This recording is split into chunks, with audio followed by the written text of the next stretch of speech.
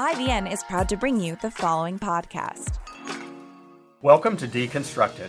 I'm TJ O'Hara, the principal political analyst for IVN, the Independent Voter News. Our goal on Deconstructed is to break down important political issues with outstanding guests, so you can develop your own, more informed opinion. My guest today is John Daniel Hull IV, founder and partner of the Washington, D.C. law firm Hull McQuire PC. Before pursuing his legal career, Mr. Hull served as a legislative assistant to a congressional representative in the areas of energy and the environment during the 95th and 96th Congresses. He now is a member of the bars of the District of Columbia, Maryland, California, and Pennsylvania, and is admitted to practice before a variety of federal trial and appellate courts, as well as the Supreme Court of the United States. Mr. Hull has a distinguished background in international law, federal civil practice, complex business litigation, environmental law, regulatory matters, and legislative affairs, and has been recognized with a peer-reviewed AV preeminent rating that signifies the highest level of professional excellence. He has also served on a public land use and planning board, is the author of an award-winning blog entitled What About Paris, and has lectured around the world.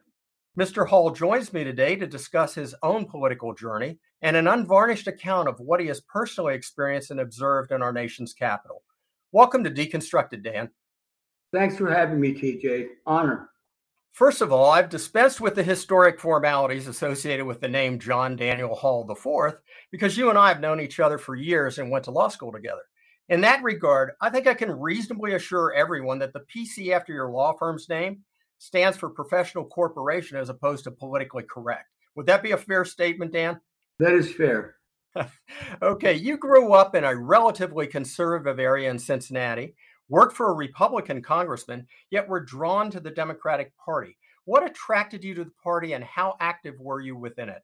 I'm a baby boomer, as you are, and I think that a lot of people about that vintage, growing up in the 60s, no matter what neighborhood they grew up in.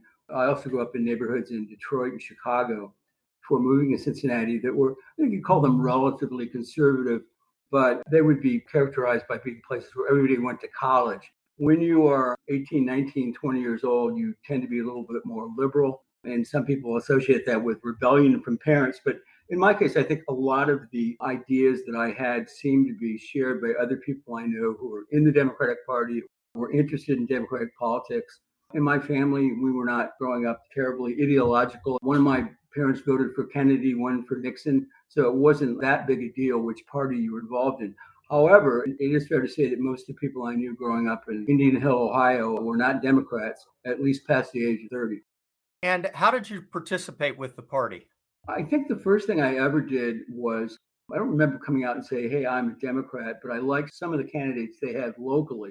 And Cincinnati had a really interesting guy that most people know about, but might not know, was a very fine corporate and civil rights lawyer named Jerry Springer. Jerry Springer ran for council and won, and also as mayor of Cincinnati. He was originally from, I think he was born in England, went to school, Northwestern Law School in Chicago, may have been born in Brooklyn. He was kind of a carpetbagger, came to Cincinnati and was Cincinnati's version of Bobby Kennedy, which is really kind of remarkable at the time because here was a guy who was espousing kind of social democrat ideas, nothing too extreme, but not the kind of thing you normally associate with the German Catholic culture of Cincinnati, Ohio. And he attracted a lot of attention and, I probably rang doorbells for him. I remember he came to my high school. There was also a time for a little while that I worked for Senator Metzenbaum, or helped him when he was running. But I didn't consider myself to be a heavy Democrat. It was more along the lines of some of the people that I admired growing up that were heroes, as they are to a lot of baby boomers. Maybe John Kennedy, Robert Kennedy, a number of other people that were always in the forefront, tended to have sort of social democrat ideas. So it was a little bit part of a good person, being a young person, being a cool person, whatever it was. But it led me in a direction of some interesting job opportunities and some interesting people. Speaking of interesting, I've seen pictures of you with Bill Clinton, and I know you were a fan of Hillary Clinton's during her presidential runs. Did you work with their campaigns in any capacity? I'd never worked on Bill Clinton's campaign, although I know one of the Clintons pretty well, and I'm not like an insider with that particular group. But I like them both. I think they're both talented. I raised some money for Hillary Clinton and also was very excited when she was the candidate the first time, which Obama kind of took away from her. But I think of her as a manager, or I still do in many ways. But I was not happy with the campaign in 2016 as it came off. And I thought that even while Trump wasn't maybe the ideal candidate, I thought he was treated poorly coming in and right after he was elected. And the reason I'm kind of working that into my answer is that the people who treated him poorly were a lot of the people that I had admired growing up that sort of made me think I was a Democrat or something like that. The press, certain intellectuals, public intellectuals on television and radio, certain writers, certain professors in our universities. I didn't really understand why Trump, for all his rough edges, couldn't be given a chance to see if he could be president. And I thought, this is a remarkable opportunity for us to have somebody who's not in the regular system, who is kind of plain spoken. And I saw all sorts of good things about Trump, even though I didn't vote for him the first time, that I think people missed. And I was actually ashamed of the way he was treated. He was still our president, and I think we owed him more than the reception he got. And that's sort of a fast forward to how I got turned off, if I did, the Democratic Party. I was talking to somebody else about this not that long ago. Carl Bernstein was always sort of part of the baby boomer soundtrack, if you will, and somebody I admired, and I still do as a writer. He's talented. He's been in and around Washington a long time. We know some people in common. It was hard for me to watch Carl Bernstein, who spent a lot of his career in New York, suddenly saying with everybody else who they could get to say it, that Trump was a racist and a misogynist in June of 2015, when Trump had been in public life in New York for his whole life. And suddenly he runs for president and he's a racist. And nobody was saying that before. Let's put it that way. So I was disappointed in what I was seeing from people and the kind of things they were saying. And I thought it was childish. But another part of it, aside from the way that Trump was treated, for me, was watching how speech was an issue. Speech and expression was abandoned by the left. And it's true, I've never been very politically correct, but a lot of people with liberal credentials have been, Rahm Emanuel is a good example, have kind of salty or off-course conversations and do things that other people find kind of offensive or different. But I haven't met any Democrat who can explain to me why the Democratic Party or the left in general seems to have abandoned speech. I think everything begins with speech, and it's probably more important to me than expression, humor, satire, parody, literature, more important to me than anything that like an ideology or a party. So that was another reason. So treating Trump poorly and abandoning speech was about all I needed to make a transition, although I really don't think my ideas are that much different. I don't think I'm that much different. And a lot of people who've known me for a long time have said, I knew it all along. But hope that answers your question. That certainly does. One of the things that transpired back in 2016, at least seemingly from my perspective, is the Democrats identified Trump as an easy target to grease the skids, if you would, for Hillary's transition into the presidency. What did they miss, if that's accurate? What was it about Trump that allowed him to surprise the Democratic Party? Well, I think one thing that Trump showed himself to be really quickly was maybe if he was not a professional politician, there still are, about the fact that he really didn't, quote, know what he was doing because he was new to politics. That may be true, but I have never seen anybody in my lifetime with better political instincts than Donald Trump. Almost eerie. Maybe Bill Clinton is close, but I think he was a natural. I think he had good instincts, and I think not always listening to people helped him. The thing that they missed about Trump was that Trump was saying things, even though the left and some of the media called it racist or misogynistic, saying things that a lot of people were thinking and had not been able to say for years. And I've talked about that on other programs and to most of my friends for the last 4 or 5 years. I don't think that the Democrats knew who Americans were anymore. And if you want proof of that, or how important they are, and how many there are of people who think maybe more like Donald Trump than they thought, by her not going to the Midwest, the South, certain parts of the country to court those voters, big mistake, and it got Trump elected. Trump was really kind of a catalyst. I don't think he caused people to think differently. I don't think he caused people to change their ideas, but he seemed to be something that everybody else was kind of thinking along the lines that he was talking about. And it's not a matter of racism. It's just a matter of like, hey, what about this? What isn't it more important for us to be talking about our economy and how to shore it up than letting anyone into the country that wants to come in without vetting them in the correct way? And a lot of people were thinking that, but they were afraid to say it. And one thing I must say is that as much as I'm happy that people are talking and it's a little crazy out there, but people are, sort of acting out certain kinds of things that have been on their mind, apparently. I've been really disappointed by the mom and pop Republican middle class, even though they've been polite and nice and patient about certain things. There's just too many people and well-educated people out there who have been afraid to say what they want to say, the kind of things they want to say in the workplace who used to be able. You can talk about views in the workplace now, but it's very obvious to me that you can only talk about certain views. And if you don't have those views, you just shut up. So Trump probably emboldened a few people, but I would like to have seen a little bit more courage from those people all along. And I still do. I blame the right a lot for what's happened in this country. Dan, we're going to take a quick break and talk more about your experiences when we come back. The National Association of Nonpartisan Reformers is the only association of nonpartisan election reform leaders, organizations, and industry professionals dedicated to increasing electoral competition and voter choice. Learn more at nonpartisanreformers.org. Welcome back. My guest today is John Daniel Hull IV, partner in the Washington, D.C. law firm of Hull McQuire PC, and a politically active member of the electorate. Dan, let's talk about January 6th. You actually observed the rally that began that day, didn't you?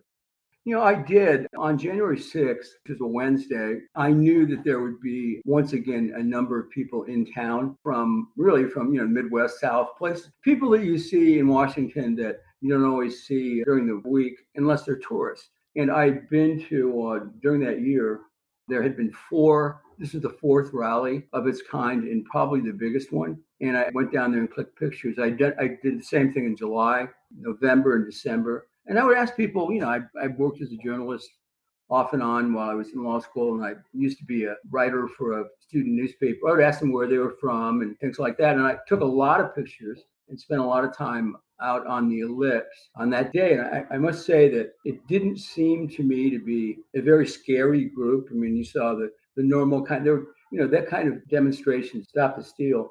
While there were a lot of people who may have thought that the election was stolen, my impression was that this was a kind of a big, fun, exuberant last party for Trump.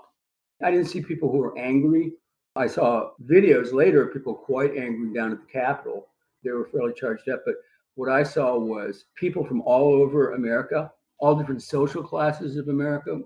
It was very interesting to me that during that summer, which is also the summer of Antifa and Black Lives Matter in Washington and other cities, these people have been coming for these marches and rallies, usually on the weekends. And they changed. I went to all four of them. And they seemed to change to me in the sense that they were more Southern, Midwestern, and middle class in the beginning. And by the time you got to December and January, March, you had people from New Canaan, Connecticut, Grosse Pointe, Michigan, from little towns in Alabama. And yes, there were a few people in tactical gear, a little kind of scary. And there was lots of nuts, but there's always lots of nuts in Washington. And people selling things and merchandise, but there was nothing very white nationalist or misogynistic or very scary about any of the people that I saw.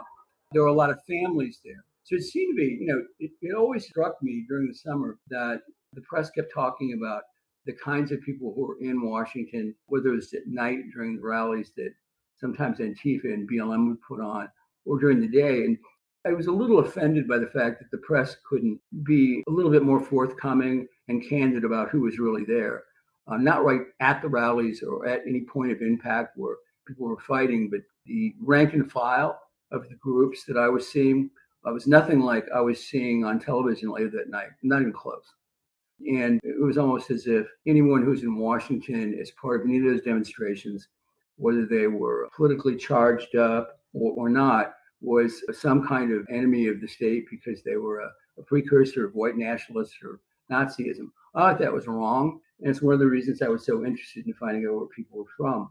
I also noticed that I live closer to Capitol Hill than I do to the White House, I guess. But I work not too far from the White House. And one of the things I would see at night, and this is very easy to see because anywhere I would go, people will walk in Washington in the morning, at night, I'd see what was going on. And, Antifa, there's a lot of Antifa people here.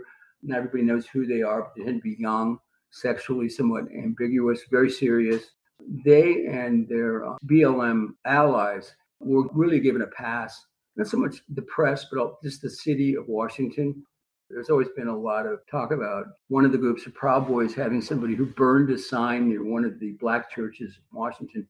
And he did do that, but Antifa lit on a whole wall of the St. John's Church during the summer, and there was very little press on it. There was very little press in December when an Antifa member, rank and file member, stabbed 4 people who were a member of, I think, the Proud Boys, down near the hearing, stabbed 4 people. And the press reported, Washington Post reported that there was stabbings, but it didn't say who was stabbed by whom. And it almost made it look like it was the fault of the Proud Boys because they engender violence and that kind of thing. What I saw in Washington this summer was a fair amount of violence and rhetoric. A lot of things were set on fire from time to time. Things were broken, but very little coverage of that by the National Press Corps. They did cover things that were bigger, like in Seattle and in Portland, but Washington had a lot of its own problems that were given short shrift by both the city and to a certain extent the national press. And I think that was very clear to me that was a pattern by the time January 6th rolled around. Dan, did you have the opportunity to listen to any of the speeches, or were you just more focused on the journalistic element of interviewing people? Well, I wasn't even doing journalism. I like people, and I like seeing, I like hearing that somebody's from Troy, Ohio. I think it's fun. Or if you live in Washington and you're not traveling a lot, as we didn't as much during COVID, it's like, meet somebody from Sioux City, Iowa. And I've been fortunate to travel and been encouraged to travel in the United States and outside of it my whole life. It was just kind of, fun and refreshing. So I like the fact that Washington had this sort of different kind of atmosphere. But I don't think there was anything about January 6th that was particularly different in terms of like who was in Washington. I mean, it just wasn't the kind of thing the press said it was. How would you describe the tenor of the content that was delivered in the speeches? The speeches, which you had asked about, I only heard a couple of them, but was primarily like everybody else, kind of mingling and looking at people who were around the ellipse right behind, just south of the White House. There's a much bigger expanse that goes onto the mall where a lot of people were. So it wasn't as if everyone was listening. There was music, there was other things going on, people selling things. There were some speeches. The only speech that I know for a fact that people actually listened to was Trump's, and that started around noon. It was supposed to be earlier. And I didn't see anyone affected by anything that was being said. I heard later that people did leave when Trump said leave and go down to the Capitol, but I didn't see a big nexus between what was being said over by the White House and anything that happened at the Capitol. It was a huge group of people. People were coming and going. It was like people came for different things. Yeah. Dan, we're going to take a quick break and talk more about your observations when we come back. Looking for an insider's perspective? Join IVN's principal political analyst, Dr. TJ O'Hara, as he deconstructs America's most pressing issues with notable guests from across the political spectrum. Subscribe to Deconstructed for fresh perspectives and no partisan spin. Welcome back. My guest today is John Daniel Hull IV, founder and partner of the DC law firm of Hull McQuire PC, and a politically active individual who has straddled both sides of the aisle. Dan, let's talk about the First Amendment. You alluded to it in the first segment. Where do you think we stand relative to free speech in this country? I think from the standpoint of legal free speech in the First Amendment, free speech that is free from government, interference and control, I'm not particularly concerned. People talk a lot about freedom of speech and sometimes meaning the First Amendment. First Amendment speech, I think, is doing okay, if you will. And I think that if people, for instance, a friend of mine took a case to the Supreme Court for a band called The Slants that was a rock band, and they wanted to keep the name The Slants, even though it was offensive to people. and they won. And the case was misinterpreted by certain people, including people in the press, to say that the reason they won the right to call themselves the Slants was that they were Asian and it was like, a cultural appropriation or something like that. But the truth is, we tolerate hate speech in the United States. This case was about 3 or 4 years ago, as we should. We tolerate lots of different kinds of speech. Very little in the way of speech will be shut down unless it's about very clear under the circumstances and the context it's going to hurt somebody. So we're pretty, we do things, and hopefully we'll continue to do things with having the right to hate speech, in quotations, if you will, that they don't do in Europe anymore. I mean, in Europe and England, I like England. I've spent a fair amount of time in England and Germany. I'm afraid that finally my mouth will get the better of me the next time I'm there. You can actually be jailed for saying certain kinds of things or being members of a certain group. We don't have that here. So I think that's pretty good. What we do have is a very big problem with most people who are politically active, and a lot of them seem to come out of the COVID period as being newly woke or newly unwoke people, whatever you want to call them, seem to be not very well versed in the civics of the First Amendment or a lot of American history. And they just think free speech, First Amendment, that just means I can say anything I want anywhere. And that's not true. I mean, the Capitol that day on the 6th was not, I like the Capitol. I was married near there. I worked there twice. I lived in my early youth a few blocks from the East Lawn. This is not a place where every day of the week, a lot of times, you can say anything you want just because it's the Capitol. And that day in particular, because of what happened during the summer and a lot of the barriers are put up, and usually are not barriers and perimeter fences around the Capitol. I was there a couple of weeks ago and walked right in front of a few feet from where any of this stuff could have happened. You can get close to it. But at the time, because of the summer's events, because of the problems with perceived problems with security, you had a closed off area. And you had a constitutional day, if you will, where we were doing something that may be ministerial, may be ceremonial, but the certification of the votes of Mr. Biden and Ms. Harris is an important thing, and we've done it before, and it's something we need to do before we can go on. It is considered part of the peaceful transfer of power. I've heard too many people say they had a First Amendment right to walk up. You have a First Amendment right to walk up to the Capitol, to the perimeter, wherever the perimeter is that day, and yell at it. You can yell at it. You can yell at anybody in America. It's one of the good things we have in most places.